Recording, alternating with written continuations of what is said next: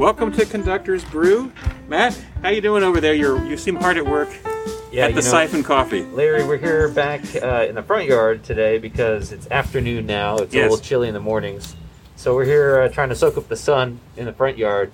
And it's Friday afternoon. I don't know where my brain is. It's kind of cool. I've just sort of lost the ability to function at this point in the week. So I am trying to... keyword trying to get some siphon coffee going here so that I can actually function again this afternoon. And yet, I've updated my setup here, I use that term loosely, updated. It's I've now got a sterno instead of a camp stove, and it's got to be the slowest way to do this possible. I mean, I've been sitting next to this thing for the last 5 minutes. Yeah.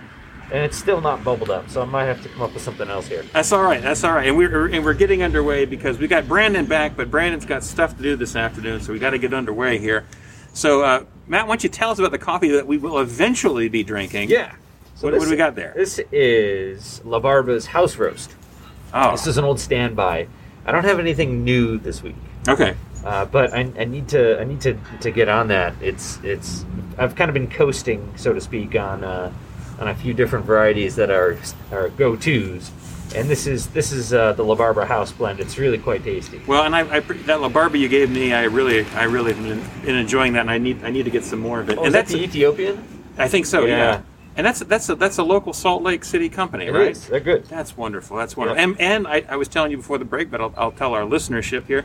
My mom, who's a big fan of the show, inspired by your siphon talk, got me a siphon coffee maker for Christmas. So I am so excited about that. I am so excited for you. Your coffee game has just been stepped up tenfold. It really has. I'm going to bring it, and when I bring it over, when we get back together after the holidays, and you do like a siphon coffee competition. We could like do a race to see which one brews fastest. We could do that, or even see if they taste different. We could run this controlled experiment. Do everything the same way and see if different because mine's slightly different than yours. So we'll have to figure it. We'll have to figure out its differences and see if we can come up with that. Well, I'd say that qualifies as our nerd moment of the day. There you go. Nerd moment's achieved. Well, we're back with another Beethoven show, which really means there's another giant nerd moment for the entire show. And we've got Brandon back, as I mentioned. McKeever is not joining us. McKeever is playing hooky on a beach somewhere. So he's got an excuse. But we have license to talk crap about him. One undisclosed location to another. I know he's been in the mountains. He's now in the. Is he like a Bond villain and we don't know about it? I don't know. He's in some beach villa or something. Yeah, somewhere. He's just kind of how he rolls. Yeah, he's just a man of the world. Well, we miss you, McKeever. We always enjoy having you on the show. We'll have you back once you're done with your vacation. Okay, but we're back with our fourth installment, I believe. By the way, this is episode number 20. So I've lost track of how many Beethovens we've done. I think this is number 4. I don't even know. I think this is number 4. But this is episode 20, so congratulations, Matt. To us. We've done 20 in 2020. 20 in 2020, and still going. All right, so we're back with more Beethoven, and today we're doing 5 and 7. We're going to try to attempt to tackle these two big symphonies in 1 hour. So we'll do our best. Yes, wish us luck. Wish us luck. Oh, and I see some flame over there, Matt, so we're getting closer with the coffee. Well, I've taken the matches and started using them to kindle the sterno. Oh my gosh! Yeah, you're kind of building a bonfire, a little mini bonfire. Yeah, I should do a fire special one day. I've built a lot of fires over the years. It has nothing to do with what we do on the podcast. It'll just be fun. Just build some. Well, it might keep us warm here in the front yard. Oh, it's true. All right, so let's get into 5 right away, gentlemen. Okay. First of all, one of the things you got to talk about right away is this symphony. It looks so deceptively easy at the beginning to conduct. It does. You would think this opening, it's just 3/8 notes and a half note with a whole note. How hard could that be? So you go onto YouTube and you see the Beethoven Symphony 5 fails. It's hilarious. It is hilarious. And I can say that I studied those because this was one of my audition pieces at the University of Utah, and I wanted to make sure I didn't have a fail so I could actually get my doctorate. And lo and behold, it must have worked because I made it. But it is a tricky one, and this is one I actually use in my second semester conducting as one of the examples of... Oh, and you're teaching? When I'm teaching, yeah. About how to to deal with a passive prep beat. To give an inactive prep beat, because if you give an active prep beat, and you say, because this is in 2/4, but it's basically in 1, right? It's half note equals the 180. I would argue that it's in 108. Excuse me. 4/1. Pardon? I would argue that it's in 4/1. Yes, right. So you hypermeter. Yeah. Yeah. So you take each 4 bars, you create into one big phrase, 4-bar phrase, but you're conducting in 1, right? So you have to basically give a full measure prep beat to bring people in. And if you give an active prep beat on that first measure before you bring them in, someone might come in early. Someone's going to come in early. Yeah, this doesn't really play well over the radio, but if you give a quick prep beat, you tap your wrist hard, someone might come in right away. So you have to somehow show a prep beat without giving that inactive thing. And what I do is I just kind of simply, kind of out of time, but in time, without giving a click, just lift my arm up, and then I fall quickly and accelerate back down towards the plane, and then hit that plane hard so they can come in with the offbeat. Matt, did you do something different with this, or how do you handle that opening? I honestly not found something that I'm 100% satisfied with. Yeah. I've tried it a few different ways. I think the analogy that I like the best is like it's sort of like winding up to throw a baseball pitch. Yeah, and that's that kind of out of time but in time. You just sort of lift up, kind of float up, and then you come down, accelerate back down. Yeah, so I like to give like a beat 3 prep, and then that's kind of up and out as if you're winding up into the pitch. We used to mean by beat 3, mean you come out. Yes. So you go out and then you come back down and in. Correct. Okay, I like that. I usually just go straight up, but I can see maybe the coming out thing. Move it off to the side, yeah. Maybe it also helps you not move up too quickly or something like that. Brandon, have you ever done this? Do you have a thoughts on how to start this one? I have not ever actually conducted this for real. Mm-hmm. Just in workshops and practices and stuff like that. Yeah, well that counts. But I follow the same thing you do, Larry, with that. It's just kind of just slow up and then accelerate down until you get to your plane. Yeah. Just that quick kind of like a whip snap kind of thing. Just, so then they know that's where we're going. When you come back down, and boom. Yeah, sharp ictus on the way down. Yep. Yeah, and I think if you just start up and just fall, I don't think that's quite enough time. I think because of the speed of it, I think you need to come up and then come back down again, and to give that entrance. So anyway, and then of course the other question is, do you give a full cutoff after the fermata, or do you give a breath release? Is it da da da da da da da da, or is it da da da da da da da da? No. Yes on one. There's what is it, an 8th rest or a quarter note rest? 8th rest. 8th rest. Yeah. Yeah, it's there's the downbeats, the cutoff. Right, I concur. But some, you hear some people put some space in there. Brandon, what do you think? That's a style thing. It is a style. I was going to say it's really the conductor's prerogative on that. I mean, I've heard it done either way, but personally, no, I don't think you add time to that. You don't give a fermata on the rest, essentially. Yeah, I think if Beethoven wanted more time, he would have just written it in. Oh my gosh, the dogs are here. You thought in the afternoon you could have used the dogs. The shift into a later part of the day. Hey! I can say confidently that sterno does not work out. Oh my gosh, Matt, we're losing Matt because the sterno. Well, let's take a break here. We'll let Matt get his coffee fixed. We'll be right back. Okay, we're back, Matt. The coffee is looking good. Yes, it's done. Bubbled and it's come back down, and so we're going to have stuff to drink here in just a minute. Yes, thank the maker. Thank the maker. C-3PO would say. Thanks. You're the maker. Yeah. So thank you. Well, it's true. I was the coffee maker. Yeah. All right. So anyway, we're back with Beethoven, and I forgot exactly where we were. You were saying something, Brandon. No, we were just talking about how do we conduct into this? Yeah. Yeah. How do you start this? What kind of business do we subscribe to? Yeah. And I said I'm along the lines of you, Larry. Just kind of a passive up and then accelerate it down to get that quick. Yeah, you just can't move up quickly off of that prep beat because you can't be too active, but you still got to rise up so they can see the amount of time and also give you the space to come down with that strength to show the power of that opening. So just don't. And we were saying this is not that hard, but people get in their heads about it, and it's kind of an infamous fail spot. But it's really not that hard to do. Orchestras, they hear it so many different ways. I think it's rare for orchestras to be asked to play it strictly in time. Yeah. they want to go da da da da, and that's another thing. It's not true. I think we're all in agreement. And I especially hear that on the return. It's not triplets. Yeah. This is another whole topic that we need to get into, and let's go ahead and do it now. Yeah. Is these traditions with Beethoven, especially in this symphony, these kind of in my opinion, over romanticizations. Yeah. Again, this legacy of Wagner, and he specifically writes about these opening fermatas, about some sort of thing about Beethoven, like he's imagining Beethoven saying, like, hold out my terrible fermatas or something. I don't know. It's something kind of. Well, he's imagining what Beethoven says, like, this is massive and hold it out for 17 minutes or something like that. It's interesting though that second one is actually a little bit longer. It is, because he gives a half note plus another half note with the fermata. Yeah. So and that gives you some indication. Of course, that one should be longer. But it's not it's not a ton of time, No. It's not da da da dee, whatever, Depends on who you ask. Well, I'm asking myself, and I say no. Well, what do you think? Well, I'm with you. I think it should be strictly in time. It should be shockingly fast. None of this ba ba ba ba. It just ruins the whole first theme.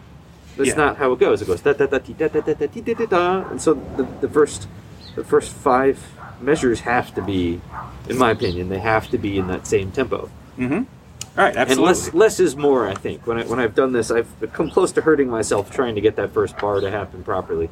And it's like the more effort you put into it physically, the harder it is for the orchestra to do. It's this weird inverse relationship. Yeah. And it's a really interesting thing when you just kind of give a little flick, it just explodes. Yeah. We were just talking about that. Like, that's all they need. People get in their heads about this and they work too hard at it. And it's not that. I firmly believe that it's become such this unnecessarily giant legend thing that it's crazy that we get so stuck on that first bar sometimes. I mean, I love Furtwängler's recordings just like everybody else, I guess, but he wasn't always right. Well, but it's all about the choices, right? I mean, and I think it's great that as musicians we have choices. Yeah. Whether or not we should make certain choices, that's up for debate. But have you guys read the Schuller book, The Complete Conductor? Mm-hmm. Mm-hmm. He's got that portion on the fifth in there. Mm-hmm. And have you heard the recording that goes along with that? I don't think so. There's a recording that he did. I think he put this pickup orchestra together in New York somewhere when he published the book, and it's a stunning recording. It is just so good, and he practices what he preaches. Thankfully, because he talks not just about this opening, this very important opening, but also the dynamics, and how often you only get a few bars to crescendo. Mm-hmm. For instance, the first phrase. There's no crescendo until measure 18. Piano crescendo to forte in one measure, which is this. In a very short measure. Yeah, you go from... That's the time you have to go from piano to forte. Mm-hmm. Nobody does it that way. Yeah. Everybody takes a few extra bars in advance to make the crescendo happen. But if you do it, then it ruins it. It ruins the surprise of da-da-da-dam, this explosion of this motif. Right. Just each note's got to be a little bit louder, and players can do that. They just got to work with them on it. It takes a different kind of focus. Well, you're going to have a louder sound there anyway, because now we've got the horn and timpani and the trumpet. Mm-hmm. True. So, I think it works. It's all of a sudden explode there. That's a good point, though.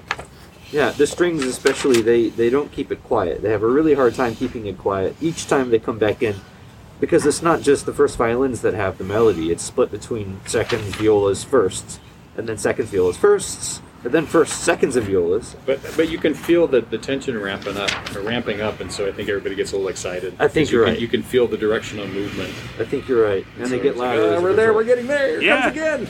Woo! It's like it's an interesting articulation and energy thing. If those sounds are correct, if the articulation is right and the sound is right, it doesn't need to be loud for it to be exciting and engaging. No. Yeah, you can do so much with articulation to create energy where normally you would think you'd have to just play louder. Speaking of which, yes, short, long, or somewhere in the middle. Eighth notes. Talking about the opening eighth notes? In terms of length, yeah. Short, yeah. Da, da, da, da. Yeah, like short. They don't have dots on them. I don't want them staccato, no. right? But I think they can't. I mean, they need to be short so you don't get the weight. They're obviously detached, right? But Yeah. like how detached? How detached? Yeah. You know, are I they don't know. just separate in terms of string playing, or are they really like? The problem is if you have Like, string really players try off. to detach them all the way, though, then you're gonna get the messed up articulation because they're coming off. Oh no, you can't come off the They string. won't be able to do that. It'll be I messy. don't think So think so. Yeah. So is it da da da da or da da da da or da la la la? You know. Oh, There's a so lot of that's more of a variation. question: is it directional then? Are they connected to the next measure? Right, As exactly, Like yeah. a pickup to the downbeat. Da da da D. Or Well, those are pa, two pa, pa, separate pa. things in my mind. Like obviously the eighth notes are the pickup, but Yeah. but how long are they? Or short? I mean, it's not like clipped and, but it's so fast. I think as long Yeah. as they're just separate bows, How do you see it, man? detached. Yeah. Yeah, you posed the question. Yeah. We have come up with nothing brilliant, so now we rely upon you. I like it short but not dry. Short but not dry. I'll go with that. Yep, absolutely. There you go. I get what you mean by that, and that's what I mean. Like when I think of clipped, is that dry Yeah. kind of like really Yeah. scratchy Yeah. kind of almost. Yeah. Really spiccato, but I don't think you can do that here. No, Doesn't work. I don't think so. All right. Now, as we progress with this, oh man, talk about this. If there's ever a symphony where you want to do your phrase markings and do some hypermeter, man, it This helps. is the one. And one little tip that I have, and this obviously it would not work if you arrange your string section differently. But after A, when you get into this section, da dee da dee da dee da da da da, with the cello entrance, that cello entrance always feels kind of awkward to cue. It just, I don't know, something about it. And but when I do this in a big 4 pattern, so I take the 4 measures that are, each measure is 1 beat, and I do it in a 4 pattern, then I'm moving out on beat 3, or the 3rd measure of the phrase, right in the direction of the cello, so it kind of helps me give that cue. Now that only works if you have your cellos on your right. well, Some that's a people really- put fiddles on second violins in the right, especially for Oh, Beethoven. I see what you mean. Okay. But that's just one little thing that I do there. So, Pro tip. I mean, we could talk probably about the phrasing, and well, the not the phrasing, the groupings, the hyperbeater, Yeah. and Yeah, I mean, you can group those differently, but that's just the way I group them. so at that dum dum dum, the horn. Yeah. Do the horns fall on? Is the horn triplets not triplets? Are the horn eighth notes a pickup? Or No, so the way I do it, I put that on beat 1, and this is more about me organizing for cues. Okay. So that when I'm giving my beat 1 and my hypermeter, that's where my change happens. So yeah, I mean, maybe from a phrase standpoint, it's not exactly the way you do it, but I do it more to manage the business of the tasks of giving cues. So that's why I've chosen to do it that way. So that I like in 67 when the clarinets come in, the clarinets line is 1 complete 4 pattern Sure. through the hypermeter, and then the flutes is another 4 times through. So that's the way I've done it. Okay. Interesting. Yeah, but I know it musically speaking, there's arguments to do it different Yeah. ways. Yeah, like do you take the like the pickup? Is it a pickup? Is it 1 and 2 and 3 and 4, or is it 2 and 3 and 4 and 1, or is it 4 and 1 and 2 and 3 and?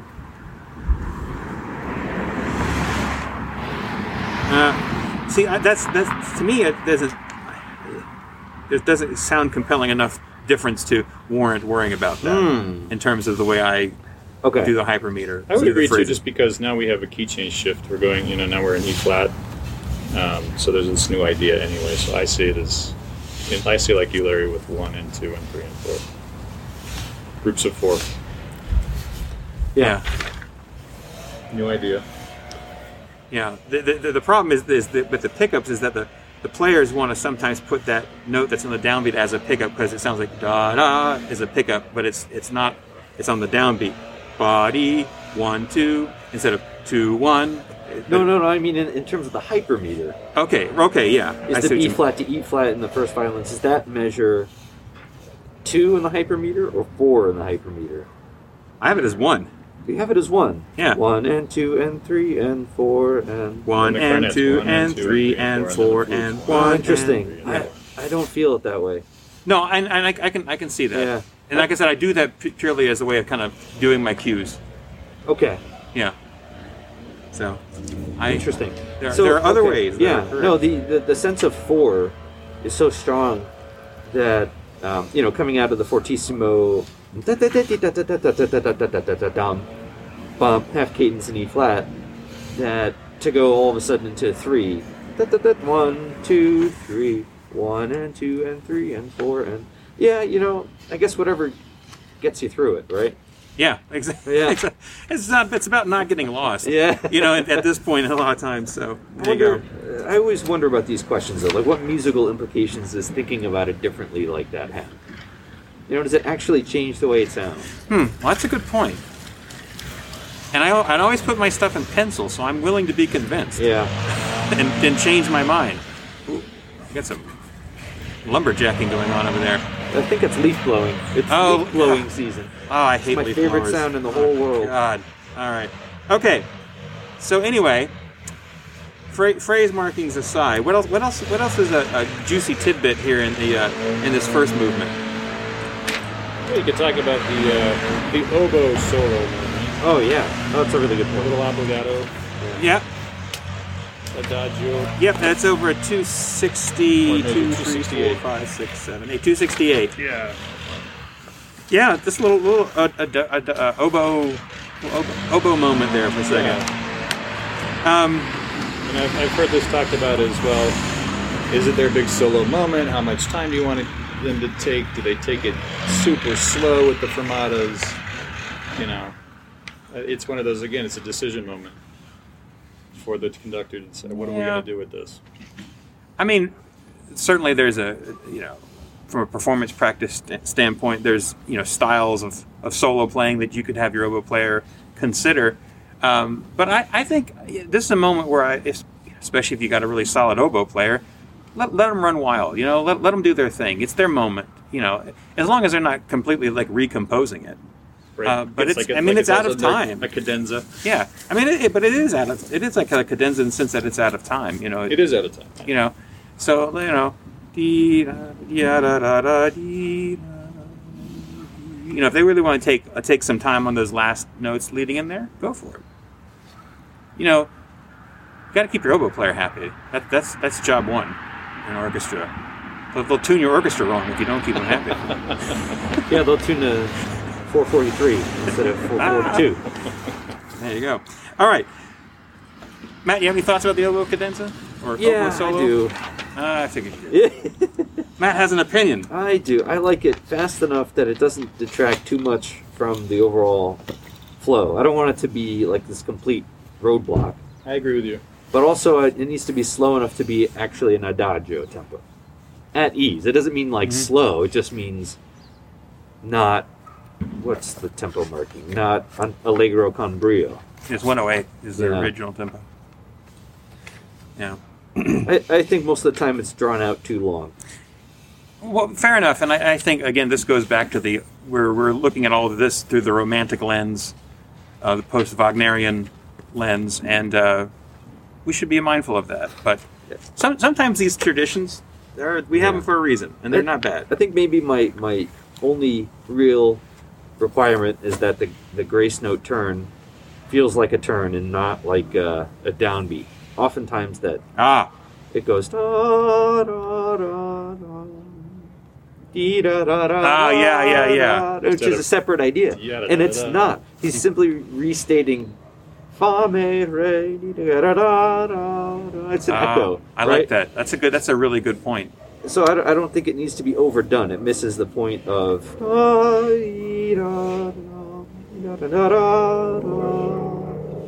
And then the D, right? Yeah. The D. It's all about the D. We're going so fa me re do.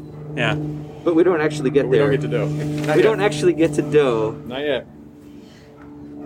until what? 6 bars later? 8 bars later? Oboe will play it, but second oboe. I have one more. But you're not going to hear it in that context. I have one more conducting movement thing to mention here, because this is another tricky spot coming out of this section starting at letter C, where you just have these back and forth half notes. The winds and then the horns and the strings together. Yeah. Dee, ba, dee, and it's pianissimo, and then you got to come in with a downbeat of fortissimo the next bar. So again, kind of like in the beginning, you don't want to hit that last half note that's supposed to still be piano hard, to give a prep for the loud downbeat, but you do need to lift up higher. So you don't want to, when you give that beat right before the fortissimo, one measure before, you don't want to hit that hard to lift up. So you just kind of like touch the ictus there, and then just lift up without coming up high, but without coming up quickly. And then you're in position to fall with strength and accelerate to give that downbeat. So I just think of, and I actually have the word lift just written in my score there. So I'm not going dee da dee da dee ooh ba ba ba ba, because if I hit that beat before that as like a prep beat, they might play that half note too loud. So you just lift it up as opposed to actually giving a little whack before you lift up. Does that make sense? I'm impressed that your woodwinds are watching you that close. Fair enough. That's fantastic. I have a question for the group. Oh, and so one more thing is another solution is you can kind of go like with your left hand to give the woodwinds and the right hand with the violins, and the thing can go 1 2 1 2, and then you can give the downbeat that last half note with the left hand while you're bringing the right hand up to give the downbeat, so you can kind of divide up the task, if you will. FedEx truck. There's our obligatory FedEx. There we go. So at the end of this phrase, gentlemen, say again. Look at the end of this phrase, would you please? Okay. Where are you at? This is after letter C. The fermatas after letter C. Okay. Before we start the recap. Okay. Yeah. Tenutos. Is that for just the timpani? I think it's for timpani. And I haven't seen the Baron Rider of this, and I don't remember what the parts say, but I'm going to look it up. Okay. I'm going to go on Imslip and see if it's in the first violin part or the timpani part, because I think it makes a difference. All right. Well, you get on that for us. Okay. While Matt's looking that up. So, okay. I think, after that, the thing just kind of keeps rolling and keeps going along and along and along. Now, here's the question. Where is the spot? Oh, there it is. 303. We alluded to this a couple of weeks ago. This is the return, but now we have the bassoons going ba ba ba ba ba ba. And this is a spot where we have seen some romantic composers, romantic oriented conductors, I should put it that way. They're recomposing. Maybe they are composers, and they actually replaced the bassoons with the horns. Oh, the horns. Yeah, and now they can do it. Because now they can do it, and Beethoven would have done it. Totally wrong-headed. It is very wrong-headed, and it's a color change. It's a choice that Beethoven made. And there's that. I think I mentioned this before, but I'll say it again. Like somebody wrote like years ago, like, oh, the bassoons coming in there is like a bajazzo, which is a clown. A bajazzo entering the hall of the gods all of a sudden. I'm like, man, don't throw shade at the bassoons like that. We like our bassoons. But anyway, but I think there's nothing that says that bassoon entrance, as long as it's loud and present and it's got a good tone, that it can't be robust and impactful and doesn't sound comedic there at all. It sounds like a color change. Well, unless all of a sudden you're swinging the time there, it's going to be like ba-da-da-do-da-do. Like, what's going on? I've never heard it as a clown-like section. I mean, I can understand why they would say that. But oh yeah, well, it's just the general mocking of the bassoons. It's just silly. Well, it's they're like, oh well, the horns are so much more whatever than the bassoons. I'm like, come on, no, not at all. It's just a different color, and it needs to be a supported sound. It needs to not sound like it needs to be have a full kind of sound there. Mm-hmm. But if you have that, then it's not going to lose anything at all. So don't do that, people. Don't take away the bassoon's moment like that. The mystery deepens. Uh-oh. What you got for us, Matt? So it's not in the first violin part. Uh-huh. These tenuti are not in the first violin part. There is one in the timpani part, but only at the first... On the first one. Fermata. Okay. Yes, and I think I have an explanation for this. All right. I think Beethoven wanted the roll to be... throughout the bar. In other words, for it not to stop. And I think this has to do with a timpani playing performance tradition, where they would roll like a grace note's kind of a roll, and then play one loud shot. Yeah, one loud strike at the end. Yeah, leave it. Yeah. But I think he wanted the trill, or rather the roll, to be throughout the bar. Yeah. So in the score, the second fermata, the first fermata has that tenuto, and the second fermata also does, but it's not in the part. Huh. Yeah, it's in the score, but not in the part. Yeah. So more. Could be an editorial mistake. Yes, more investigation is needed. Okay. Right. It sounds like a bonus episode at a later date. Matt will give us a full briefing on it. But yeah, I mean, it shouldn't be with a strike at the end. It should just be a roll. Well, that reminds me about I think is at the end of the last movement that has that question about it too. Okay. Or maybe it's the end of the first movement. No, it's not. It's the end of the last movement. But we can get there. All right. Yeah, I don't need to talk about that right now. Very good. Matt, did you... Oh, wait. So here I found another part that has the tenuto on both fermatas. Okay. And I'm going to see if I can find a score that's a more authoritative edition than what we're using. All right, you do that. You give us the true word there, Matt. Okay. All right. Do you have did you offer an opinion about the bassoon entrance on the recap? Yeah, totally wrong. To change it. Change it. Yeah. Okay. Good. All right. Well, totally wrong. We can still be friends now. Oh, wait, I've got the manuscript here. Yeah. This could resolve it here. Oh, he's on a quest. He's like a dog with a bone. Just ignore me. I'll get in touch. Okay. That we shouldn't be too hard. Okay. Just kidding. No, Matt, you're essential. You're essential. Yeah. Okay. All right. Just looking through that. Nothing else that kind of pops out as a big thing to discuss. Well, I think there's one big thing. All right. And I think it's the context of this piece. This is groundbreaking in symphonic regret.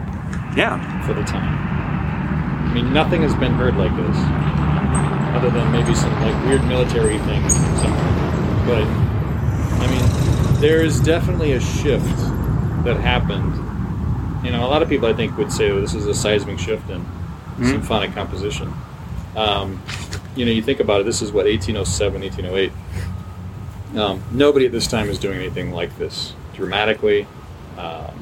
With all the different pieces that we've been talking about, that compositionally, I think it's a testament to Beethoven, really, and his genius in some ways, because now it's all of a sudden completely set him apart. I mean, granted, the Third Symphony is pretty mind-boggling for the time, but I mean, I can't think of another composer at this time period that would even stand close to what Beethoven's doing with his music.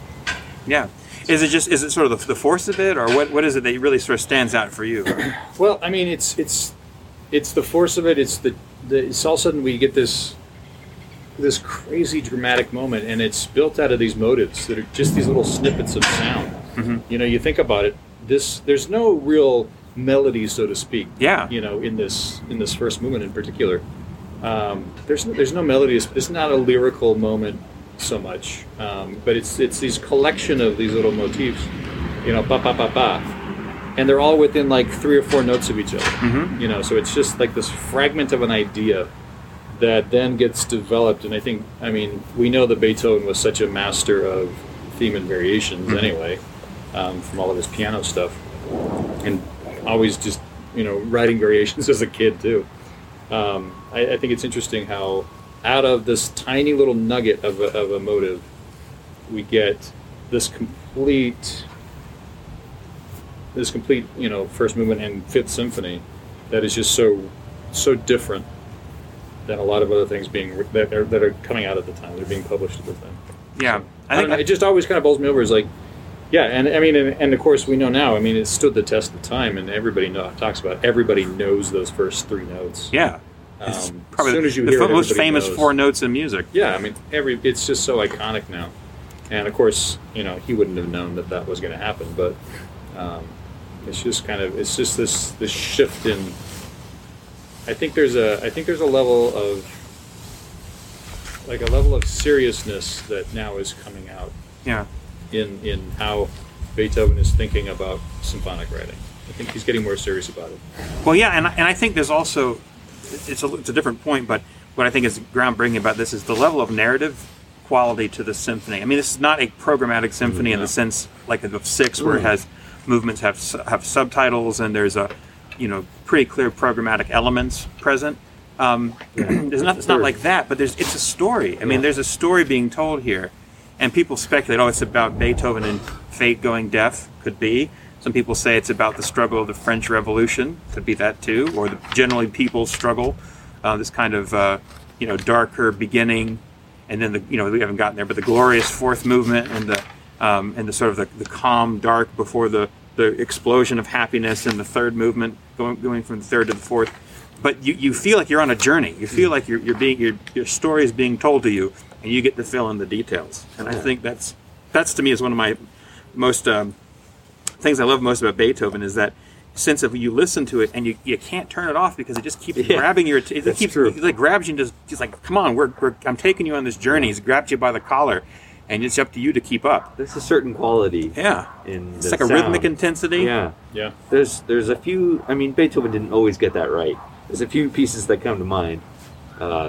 First and foremost among them is Fidelio, the opera. He knew he didn't get that right. It's really not the best. Yeah, it's all right. It's all right. But the overtures are great. That's better than the opera that I wrote. Yeah, because I didn't write an opera, so I can't talk.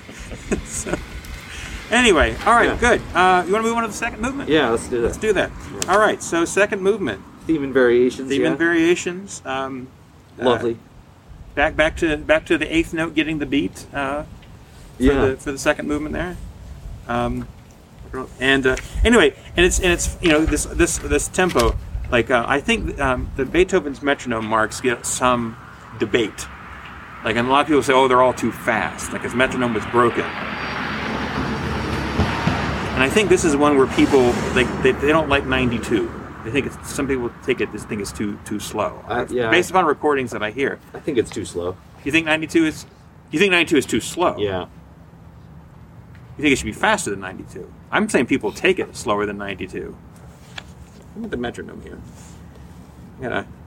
My phone is about to be dead. Oh no! So I can't get my metronome out. So never mind. Yeah, I got you covered. All right. I think 92 is like the slowest it should be. Yeah, I mean, I think it should move too. Yeah. Otherwise, it's just so long. But I hear dee da dee dee da da da dee da da da dee da da da dee. That's a little bit under 90, I think. Let's find out. That's where we're going to get it out there. I think it's under 92. I think it's under 90, yeah. But anyway, the point is that when he gives the beat to the eighth note, he makes it 3/8. That's kind of an indication. Is that 92? That's 92. Yeah, and I like that tempo. But I'm thinking, I'm saying people take it slower than that. Okay. Am I wrong? I mean, no, I think you're right. I like it at 92 too. I take back what I said earlier. Okay, right, okay. Good job. But the thing is that like people say, he didn't know his metronome marks, but he did put andante con moto. Yeah. And he also gives the beat to the eighth note, which is an indication. This old system of indicating meter or indicating tempo by which meter you choose. And which beat which note represents the beat, as opposed 3/8 as opposed to 3/4. If it was 3/4, on andante it would be a little bit slower than a 3/8 with an andante. At least as I remember it, I could be getting that backwards. You've been in performance practice class more recently than me. I have Brandon. not. But you have not done that one yet? No, but I know what you're getting at. Okay. But anyway, I think I like the quicker tempo. That was all a long way of saying I like 92. So anywhere it was about 90, I think works just fine. Yeah. Yep. So anyway, and I just think it's got to move. I think it's got to move. Yeah. From a playing standpoint, this one is a little deceptively trickily hard too. Now, just in general, I got to say, for anybody who's got community orchestra or college orchestra, I mean, this is a go-to symphony. This is completely doable. Of all of the Beethoven symphonies, I think it's actually probably the most easily doable. Yeah. And of course, you get all the great famous parts, and it's robust. I mean, that's why it gets done so much. Sell tickets. Sell tickets. Yeah.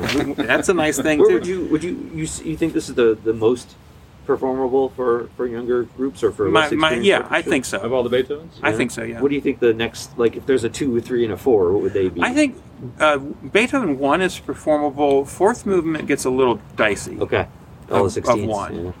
Beethoven 1. What do you I think this- 6 is doable too. 6 this is definitely 8? doable. Yeah, 8 is yeah. doable, but 8 8 is is doable. harder, definitely Eight harder is than harder 5. than 5. Yeah. Oh, yeah. But is 1 harder than 8? I think it's a wash. Yeah. I think it's a wash because, I think the you could just do the first movement of 1 by itself. And I've done that before just as like fill a spot in a concert somewhere. I need a 10-minute spot or whatever. But anyway, but it's that fourth movement gets a little tricky in both 1 and 8. Yeah, but 8's doable. I've done it with my community group, and we had success with it. When I think about the second movement, I think about the melody. Mm-hmm. You don't often see Beethoven's melodic side on full display, and it's like a real 8-bar phrase. Yeah, there's your tune. Yeah, we finally get a tune. Yeah, finally, and it's just so characteristic of. It almost feels nostalgic and wistful and hopeful all at the same time. Piano dolce, we're in A flat, so it feels a lot different. A flat major, that is. And then he brings us up to this quote unquote high E flat. It's kind of the climax of the phrase and the second to last bar of the 8-bar phrase. And that's the first time in the movement we have forte. It's just climbing do mi so. Do, da, da. And that, I think, in a nutshell, is the symphony. I mean, what is that? That motif is part of this wonderful melody, but what's the melody in the last movement? The last movement? Yeah. Bum, bum, Do bum. mi so. Yeah. Exactly the same thing here. There it Exactly is. the same thing. Yeah. Interesting. What a crafty guy. Yeah, it is crafty. Somebody's I thought love about that you this. Yeah, guys are doing this. Oh, thank you. That looks like, it's music. Oh, it is. It is, Yeah, yeah, we're yeah. recording a podcast. Oh, that's so. Oh, Yeah. are we on it now? Yes, You you are are. now part of the podcast. No, it's okay. We like to tell people that the neighborhood environment is part of the charm of the show. Well, there you go. And it's Pretty COVID nice safe. neighborhood. Thanks. Enjoy. Thanks. Have a good day. There you go. Yeah. It's all part of the front It yard is part of the experience. charm of the front yard, yeah. All right. Yeah. Anyway, where were we at? Well, me so. Just to piggyback on that, Yeah. though, conversely, though, the opening, you're coming down, right? I mean, we're starting on G, working our way down. Oh, you're right. So, he's sold. Oh, Schenker would have had a field day with So, this. Oh, let's not. Oh, no. So we have descending to begin, and we're having ascending now. We're not getting into any Shanker debates. But then he here. goes Oh, back my down. God. Da da da, ding, da da da da da, so fa mi, re do re do. Yeah, There you go. yeah. Anyway, it's all to say. It's all triads. There you go. It's all Mozart. It's all connected. Yeah. All right. But Good. it's wonderful foreshadowing. But see, that gets back to my point about the first movement anyway, with these little snippets of sound. Is like you're talking about just a little 3-note turn there. Yeah. It's like it's amazing what he did with just a 3-note idea. Yeah, it is. Just it's crazy. All How much can be built out of that? right, I'm gonna stop singing. Nobody wants to hear me sing on air. It's not bad. Oh, thanks. That's all part of the experience too, Yeah, man. it is. That's all I had to say about that movie. We could make a rule that only Brandon can sing because he's actually a professional singer. We This all is true. can sing. It's great. Yes. Okay. Good. All right. Well, let's. Anything else in the second movement? I mean, we it's great. It's a We don't sweet- wanna- we it's don't a- wanna, like, it's throw a it- s- It's a sweet little moment. I like it is. It's right. You got another good bassoon moment there. Little bassoon moment at the Pio Moto. I also love the bassoon. Yeah, the bassoon. Exactly that moment. Just a play on the theme, but it's almost bluesy. Da, da, da, dee, dee, dee. I'm gonna stop singing. Sorry again. Yeah, there's like this flat 7 in there. Yeah, early Beethoven Yeah. blues. Yeah. Who'd have thunk it? Speaking of which, Yes. what is it? The Last Piano Sonata. This is totally unrelated to the symphony, Yes. but is it the Last Piano Sonata that has that extensive theme variations that has the bluesy? I don't know. Is it like swung? It feels swung. Yeah, I'll have to I go don't back. know. Maybe I'll bring that up for a nerd moment. at That some sounds point. like a fantastic Did Beethoven nerd moment. invent jazz? Yes, he did. The answer No. is no. No, he didn't. That would be incorrect. Okay. Third movement. Yeah. Also deceptively hard. Yes. This Yeah. So everybody, here's a tip. If you do this, I know everybody's going to want to rehearse the first movement and the fourth movement because those are festive. But do not neglect movements 2 and 3. You will regret it. You will regret it if you don't give those movements their due. And from a big truck coming by here. From a rehearsal standpoint, you only have the trombones in the fourth movement, so if you don't want to abuse your trombone players. As a trombone player, I would appreciate if you treated them nicely. So you don't want to have them waste their time. So maybe you do the last movement first on the rehearsal, and then send the trombones home. And maybe rehearsal takes a little bit longer. You don't get around to 2 and 3 as often. I'm speaking from experience because I did this exact thing. I had neglected movements 2 and 3 when I rehearsed this. And I paid a price, and I didn't make that mistake the next time I did Beethoven. I was a young junior spaceman conductor back in the day, and I didn't always practice my rehearsal time as well as I do now. So anyway, it's hard. It is, but It's just the hardest part of the job. yeah. But I'm saying, but 2 and 3 movements 2 and 3 are deceptively hard. The third movement, especially. Yeah. I think. So is it? Okay, hypermeter question. Yes. Is bar 1 1, or is bar 2 1? So I have the first full bar as 2 so we have a 2 bar hypermeter. That's what I do. You okay. I do a 2 bar hypermeter for this one. Okay. Da da da da dee da da da. Yeah. Okay. Da da da da 1 2. Yeah. Yeah. So I have second full bar is the first measure of the first full phrase. If that makes sense. Yeah. Yeah. So it's kind of like 4 pickup notes. Da da da da da da dee da. I think that's Da right. da da da 1 2 1 2. Da da dee da da da dee. Yeah. That's what I do for that. Okay. Da dee da da. Beep, beep, beep.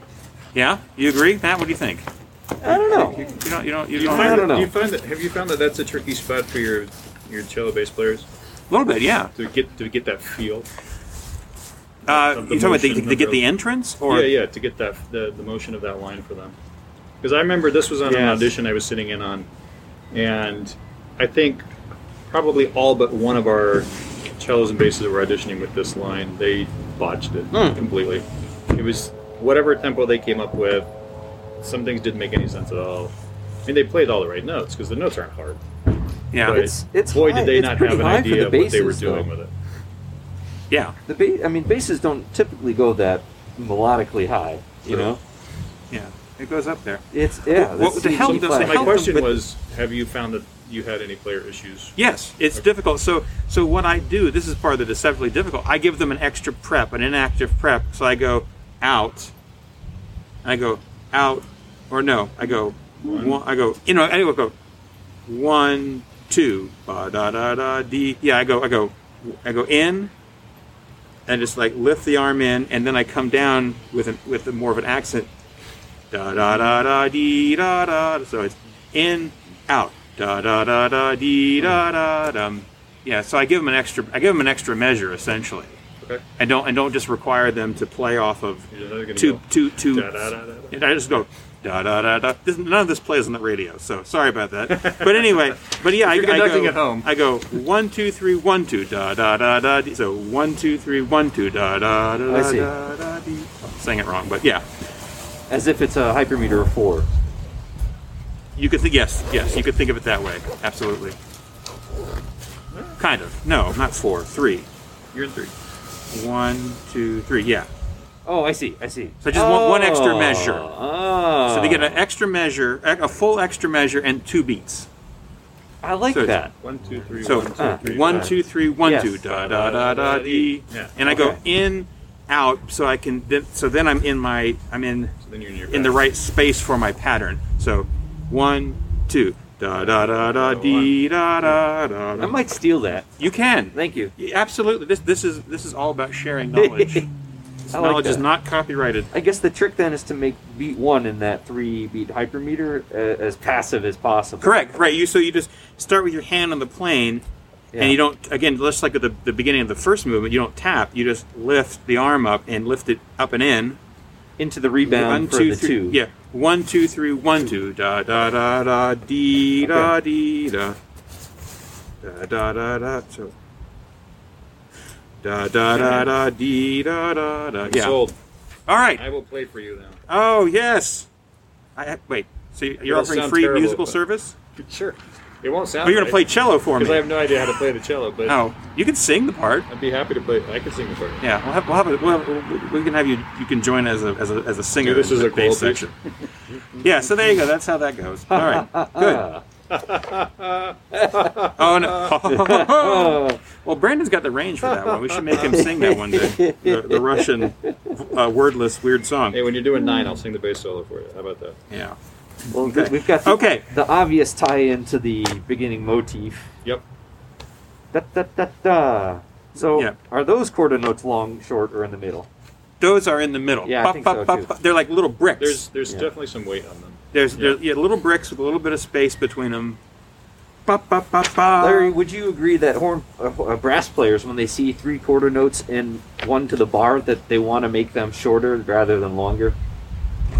Oh, Like if you're playing trombone back there, are you going to go la la la la, or are you going to go bum bum bum bum? Right? You're going to do the second, right? You're not going to. yeah, I wouldn't. Yeah. I wouldn't connect them. I wouldn't either if I saw that. Yeah, Yeah. I think it naturally kind of feels that way. Maybe younger players, less experienced players wouldn't put that together necessarily, but I think this is an occasion where the meter serves to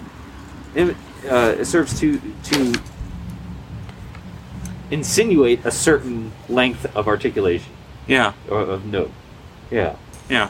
One to the bar rather than 3/4 or say it was in 6/8 time or say it was 6/8 time, right? 6/8, right? And that was the second half of the bar, and they were eighth notes. Okay, I'm with you. Yeah, you play it differently.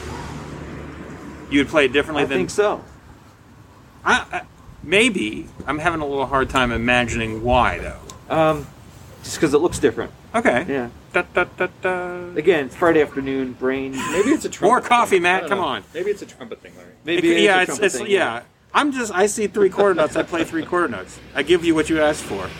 You want 3/4 notes? See, now You can have that's a 3/4 low notes. position player talking right What? there. That's a low position player talking right Yeah. there. I'll give you what Same you want. thing. Same thing in choral music. The bass is like, yeah, whatever. Would you like it I'll louder or just sing it. softer? Yeah. Louder? Okay. Don't make No. me do anything. Louder, softer, shorter, longer? You got it. Okay, that's all I need to know. Thank you. Okay, but I do have a question before that. Full cut off, breath release, how much space between the fermata and ba ba ba ba? So you got the lesson da da da da dee da dee. I'm okay with a little bit Ba, of ba, space. ba, ba. Or is it just a dee da da da dee da dee? I like to have the sound Da, clear. da, da, da. Just not to clear that because you got the flute way up there. Just let that sound clear. Yeah. Then, new idea. I think because of how fast each bar is, I think a breath is not enough length of time for a break. So it's a da da dee da dee da dee. Da da da is not enough time. So I like to do a full cut off and, like you said, let the sound Oh, clear. really? Yeah. As and if there was another bar with a fermata, a bar of silence with a yeah, fermata. yeah. Just a full cut off, like a pretending there's a rest, a fermata over a rest. I mean, not a ton, but just to let that end, and then just to give a little bit more power to the moment of the horns, because that Yeah, you build a little bit of I wouldn't wait too anticipation. long, but yeah. Huh? I wouldn't wait too long. No. It's just a little Yeah, just season. enough to clear. Well, now that I've thought about this some more, Yeah. I think I'm going to be contrarian. Of course. Yeah. You've already agreed with me too many times Yeah. today. Is it freaking you out, Larry? It's a little bit. All right. You So need to like. we're already at two P's at pianissimo, right? Yeah. We're going from two P's in the strings and the winds to two F's in the horns. Yeah. Think of it this way: if we just cut off, and okay, so I'm going based on. Let me back up. Let's go based on purely what the score has. Yes. There's no break. I know. I know. Okay. So But it's a fermata. You have a little license, I think. So now let's take it then logically to that, which is if we were just to cut off in time, that already adds an entirely new bar. Of course it does. Yeah. Yes, Absolutely. of course. That the breath release would be a full bar. And then to add another bar with a fermata on top of it, the bar of silence, I think is too much. It's not there. If he wanted that much of a space, I think he could have put it there. Right? Yeah, but it's like a half an extra bar, Matt. Just a little No, bit. it's a full bar. I don't know. The full bar, which is the prep beat, right? So you have to give a prep, which is the full bar. But you give the cutoff, and then then immediately give the prep, which is the breath release, is what I call it. Or you cut off and then hold for a second, and then give the prep. So dee da da da dee da dee. Hold. 1, 2, 3. 1, 2, 3. Da, da, da, da. Either way, it's at least a full bar. Right, I know, but I'm saying I want a full bar plus a pinch of extra. Just a pinch. No, you don't like the pinch. No, I like the interruption, I think. So you da da dee da da dee. Yeah, I think. But you do want the breath cut off. You do want the bar in there. No. You want us like a sustained thing. Not this one, no. So da da da da da da dee, da da da da. Okay. Sustain all the way through. I think so. I think there's something that could be said about that. All right. Having said that, the poco retardando I think gives you some leeway, right? Because it's like, okay, if it's all poco retardando, then maybe there is a little bit of space just in the course of retardando. I think that gives you your justification then to go right into it, is because you've already slowed it down. You're already That's an adding interesting time point. with that little poco retardando. Okay. Now, going back to the first one, though, there is still a fermata, right? Yeah. But it's on the first note, and then there's beat 3 is a rest. So No, then not the maybe cello. there's some The cellos justification. play on beat 3. Yes. So how do you physically? How do you achieve? I have that? a print, huh? Wait, I've got the caesura there. Yeah. Right. Maybe it's a misprint. So is the caesura, is that indicative of stopping the time completely? Yeah. Or do we go right on in that one too, back to the cellos and basses? I think that one's a complete break. Yeah. Dee da dum. Da da da da dee da da I mean, not da dum. Super not. It's not a long time. No, it's just a little, Yeah, okay. just a touch. I think I agree with that. Okay. Yeah. All right. All right. But I think but for the second one, Yeah. you have a bit of a point with that sustain. I mean, it creates a different effect, but I think it's a equally dramatic and equally valid. I think it's super dramatic, effect. especially if you're expecting there to be a cutoff, Yeah. and there is none, and all of a sudden the horns just hammer it home. Yeah. I think that's super okay. dramatic. I think you I would you're love onto to hear it something. that way. Yeah, me too. I'd love to hear that. I'd love to hear that. All right. Well, when I I'll do it, do it. I'll do it. I'm scheduled to do this whenever the next concert I have with my Wasatch Oh. Symphony with the full group. We're doing this. We're Or let supposed me know to if do you get this. sick, and I'll come and do it for you. Well, okay. We'll come to a rehearsal and you can try it both ways. there you go. There you All go. right. We can debate it for 10 minutes, and the orchestra can sit there and glare at us the whole time. Because what they love to do is hear conductors opine So about, you could well, have how all should the I do conductors this? Just for stand my-" up in front, and we'll all just take turns doing it. There you go. And they can vote. Which one they want? No. There is no voting. Pull out your phones. No. This is not a democracy. Not the orchestra All right. rehearsal. Okay. What else about this? What else about this? The big thing of this is the transition into the fourth movement. It's hard to achieve. It's a tricky spot there. Let me get to it. Yeah, right there. Letter C, measure 324. Boom, boom, boom. Where the timpani comes in. Good thing I have both letters and measure numbers. Yeah. I have neither. Okay. Well, it's where the timpani comes in at the Oh, end, Matt. okay, thank you. The pianissimo on the C? Yeah, Well, yeah. Yeah. That's 324, letter C. And by the way, if you just want to pull out the fourth movement by itself, this is where you should start. Yeah. If you want a helicopter, it's a noisy day today. Okay. Afternoons are more noisy than the mornings. So if you do just the fourth movement, you actually really need to start there at 324 in the third movement to do the transition. Otherwise, it's just the beginning of the fourth doesn't work right. And this is that kind of energetic, anticipatory, quiet, fire entrance expectation of the big fourth movement, and it's just so it's kind of it's like right before dawn. You know, I'm getting really weird here, but it's like right before dawn, and you know the sun's about to come up, Yeah. and then all of a sudden, boom! It comes over the mountaintop. Or we have mountains here, so it comes over the mountaintop here, And or there it is. wherever it is you live, Yeah. over the plains, or the pine trees in North Carolina. But anyway, it has just this anticipatory of something about to happen, and then boom, just the explosion. And going back to the narrative idea, maybe this is like, I've heard somebody would mention this like if it's like the French Revolution, this is like the people about on the verge of victory Do you hear the in their people struggle. Yeah, it's a proto Les Mis, right? But right about they're about to get victory and the anticipation of it happening, and then all of a sudden the explosion, the celebration. Just has to be There it is. monstrous. I have a technical / interpretational / compositional question. Okay, that's a lot of slashes. Yeah, I'm not quite I'm sure going to go with what 2 it is, slashes, and that's all I can but handle. it's something. So right where we were talking, where the timpani enters. Yes. Was that 284 or 380? 324. 324. Pianissimo, excuse me, in the strings, yeah? 3. Yes, 3 pieces. Yeah, three P's. 12 bars, 16 bars later, sempre pianissimos. Yep. So my question is that actually louder than 3 P's, or is he just reminding us that it should always be that quiet? Discuss. It's still quiet. I don't know, man. It's like I don't know. Beethoven's got this wonderful staggered dynamic thing going on sometimes. yeah. But I mean, I mean, is it it's a little bit louder because the seconds come in, maybe, or is it he's saying? I mean, yeah. That's how I would read into it. Is you're adding more voice, so Yeah. I feel that it's a reminder also because 2 things change: the rhythm changes, and the instrumentation changes, and the notes don't change in the other instruments. So if the notes don't change, are we simply saying we're going to go from 3 P's to 2 P's all of a sudden? Like that doesn't make any sense. I don't think. Yeah. So I think it's just a reminder here. Yeah. I mean, but I mean, it could be. It could be wanting a notch up because we've added. It's like we've stepped up to another layer. We've added the seconds, and now we're going to get the tune in the seconds, or in the first. La da da da da dee da. We're going to get the tune there. So maybe it is a notch up.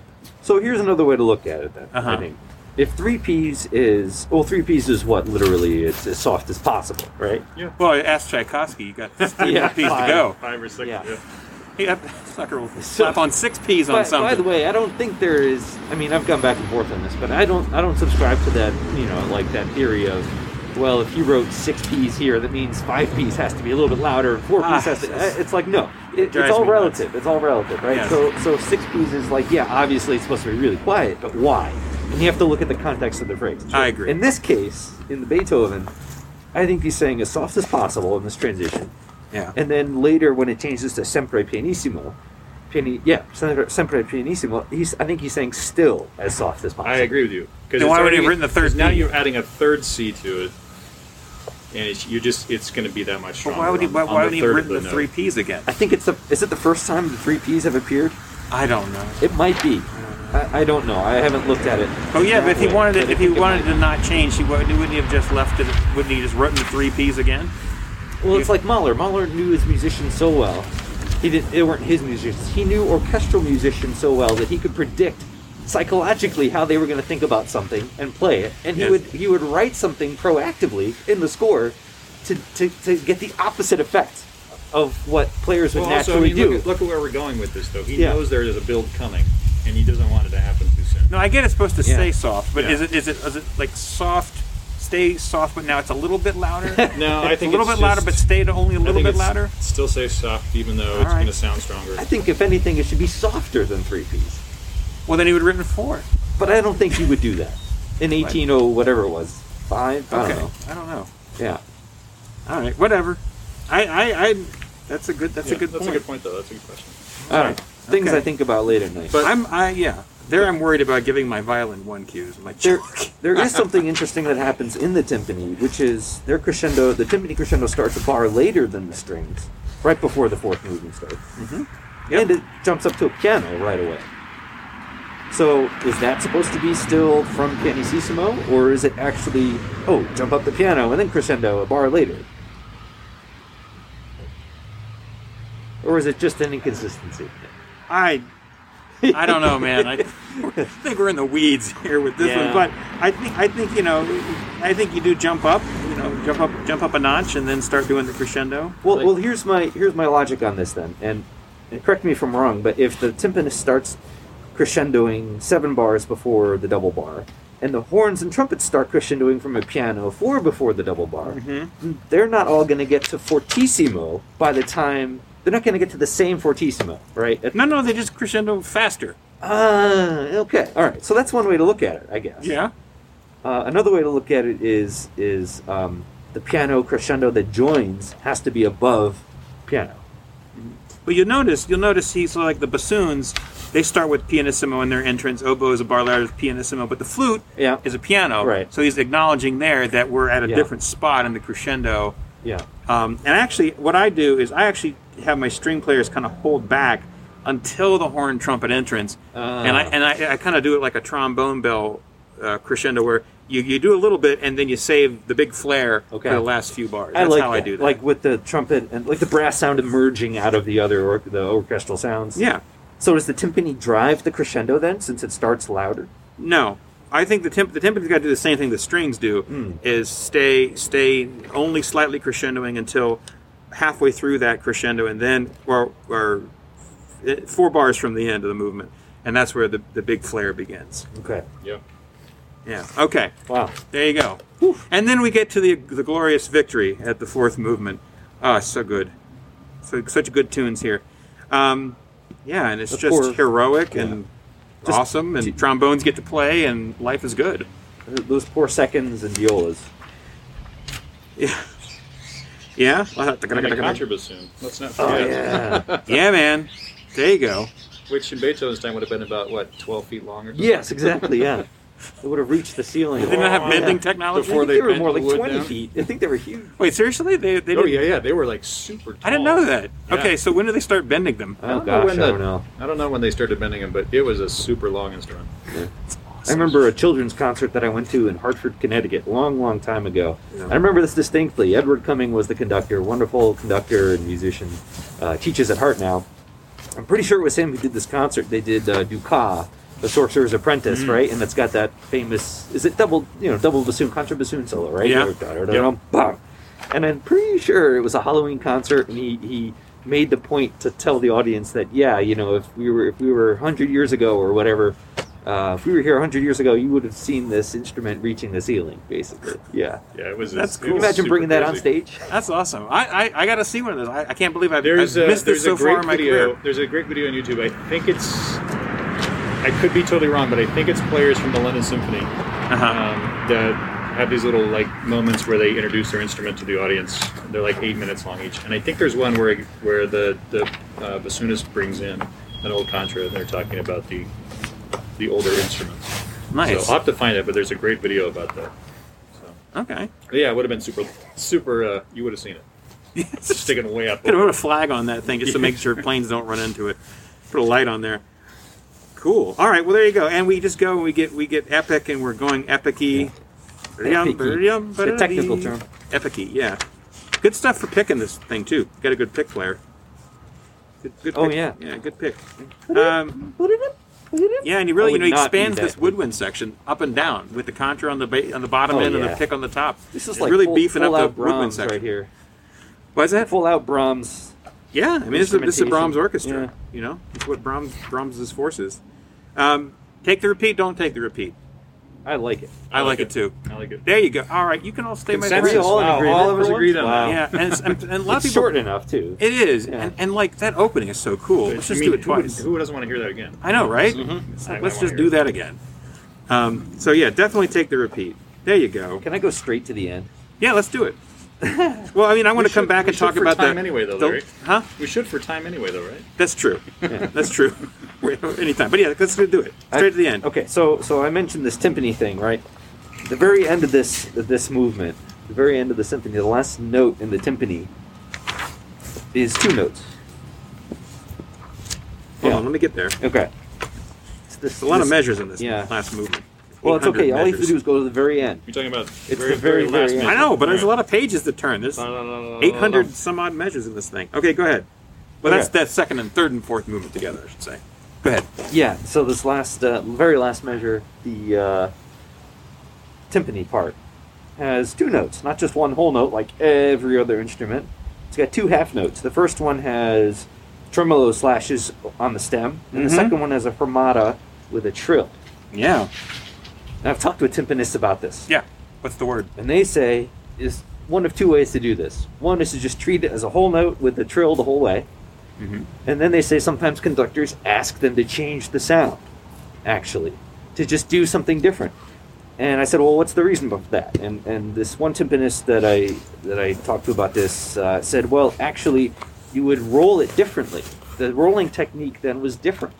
They would actually do multiple hits per stroke rather than one per stroke now, which is the modern roll hits one, bum, bum, bum. Yeah. They would go dugga dugga dugga dugga dugga like they let it bounce like you would on a snare drum. Oh Yes. yeah. And so the sound actually technically it's different between those two notes. Beethoven wanted a slight change. So would the trill be the multiple bounces per stroke? I don't remember. I would think maybe yes. I think that's. Go ahead. Well, I think what I remember from my discussion with this timpanist was that it can go either way, but I think the idea is that it's different. Okay. Yeah, between the two notes, the sound is just different. And so what I've seen in some performances is conductor, gives that last downbeat and then looks right at the timpanist and looks in something, and the timpanist does something different. Or usually it's a big crescendo. Give him a big left hand. Yeah. Cue and a smile. Yeah. Yeah. All right. It's like, why is it not just a whole note? Yeah. I don't know. Huh. Now I want to go back and listen to a bunch of different takes on this and see what they do. And then you can put a stinger on the end, which I don't I've heard really it done like. that way. Bum. Yeah, I don't care for that in this repertoire. It's a little maybe in Wagner. show offy. Yeah. Yeah. Cool. All right, man. I've said my piece. That's pretty sweet. All right. Yeah. Backing up a little bit. This tricky spot. Oh man, the sempre più allegro into the presto.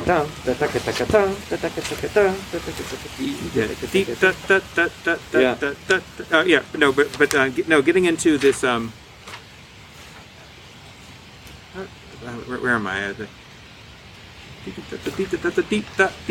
Bum bum bum bum bum bum bum bum. Oh yeah. Bum bum bum bum bum bum. Yeah, that's a hard transition. When do you actually put the gas on it?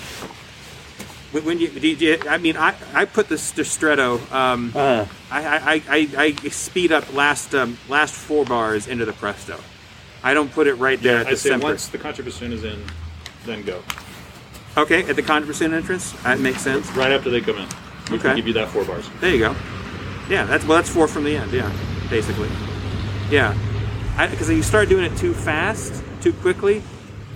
Either you have to do it too slowly to control. Like you can do that speeding up if it's if you can kind of go a little bit.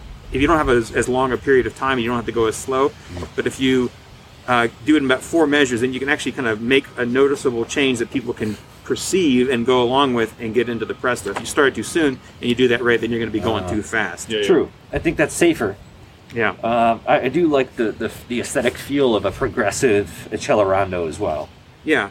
And I also think setting that offbeat stuff in the woodwinds between the strings, that boom ba. Give them some 4 a couple bars to set it. To get the set. Ba ba ba ba ba ba ba ba ba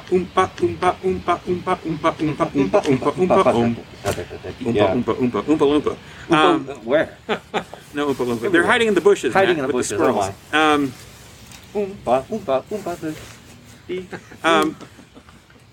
Careful. All right, that could be copyrighted. All right, and then we in the presto, and of course that's in 1 whole note. Yep. Whole note. There it is. All right. The only other thing with this is tricky is, man, when the third movement stuff comes back. Interesting. He brings that back though. Yeah. Well, the thing is that the way I've got my measures numbered. Is having 3 and 4 together, because that's how it is in the parts that I use. So there's of course an attacca, and there's not a regular full-on break. So they kind of are one. They're kind of one giant unit. movement. Yeah, it is kind of one unit together. So there's not, but you're right. It is. It's like, whoa, there's that thing back again. But the tempo's a little different. It's not any kind of, where is that? There we go. Back in the 3/4, it's dotted half equals 96. Yeah. So you gotta get them set for a different tempo as you come into there, just the same as it was before. And And then, of course, getting out of it, it's like the transition from 3 to 4, but it's a shorter crescendo. And you really got to make sure they step on the gas with that one. In fact, I actually kind of put the crescendo a little bit earlier just to make sure that it gets there. Because he only gives us 2 bars. Larry. Come on. Man. I cheat a little bit. What I do is I tell the timpani player to put the crescendo, start crescendoing a little bit earlier. Oh, interesting. Because the strings aren't playing. They only come in for 2 bars. But I have the timpani player kind of bump things up a little bit to kind of prime the pump. And then when the strings come in, they can do it. But I have the timpani push it a little earlier. Huh. Again, it's that trombone bell thing where they just a little bit and then last 2 bars they really do the thing. So it's a slight cheat. It's logarithmic rather than linear. Yeah. Yeah. Okay. All right. Well, this show, as the phrase goes, is long in the tooth. Long in the tooth. And we never even got to 7, so we're going to save 7 for another episode. For the next one. Yes. So that's I think it's good to give 5 its due. Though. Yeah, 5. 5 really did we its own all knew episode. this was going to happen. Yeah, we pretty much do that. Any final thoughts on this symphony? Besides, it's awesome. This is just on a personal note. This is one of the pieces. I'm not the only one to claim this, I'm sure, but listening to this piece as a younger musician in middle school and high school really turned me on to music. Really got me into this classical music thing. I was obsessed with this piece, so much so that I got sick of it, and it's no longer one of my favorite Beethoven pieces. Oh, no! Because I have such strong feelings about how it should go, and nobody ever does it the way I want it to go. Well, that's why you just have to do it your way. Yeah. There's a recording that comes close. The Carlos Kleiber Vienna Phil recording is like the golden standard. That's the Matt way. That's the good one, yeah. Okay. Good. And that Gunter Schuller one's really great. Benjamin Zander has some really, really good things to say about this. Yeah, I'm very particular about it. I like that more, not classical approach, but the more faithful to the written score approach. Yeah. Yeah. Okay. I think it's more exciting. Mine like that for me is 7. 7 was the one that, and I am not sick of it though. Oh, me neither. I adore that piece. Yeah, and that's the one that got me hooked, and that last movement in 7, it just the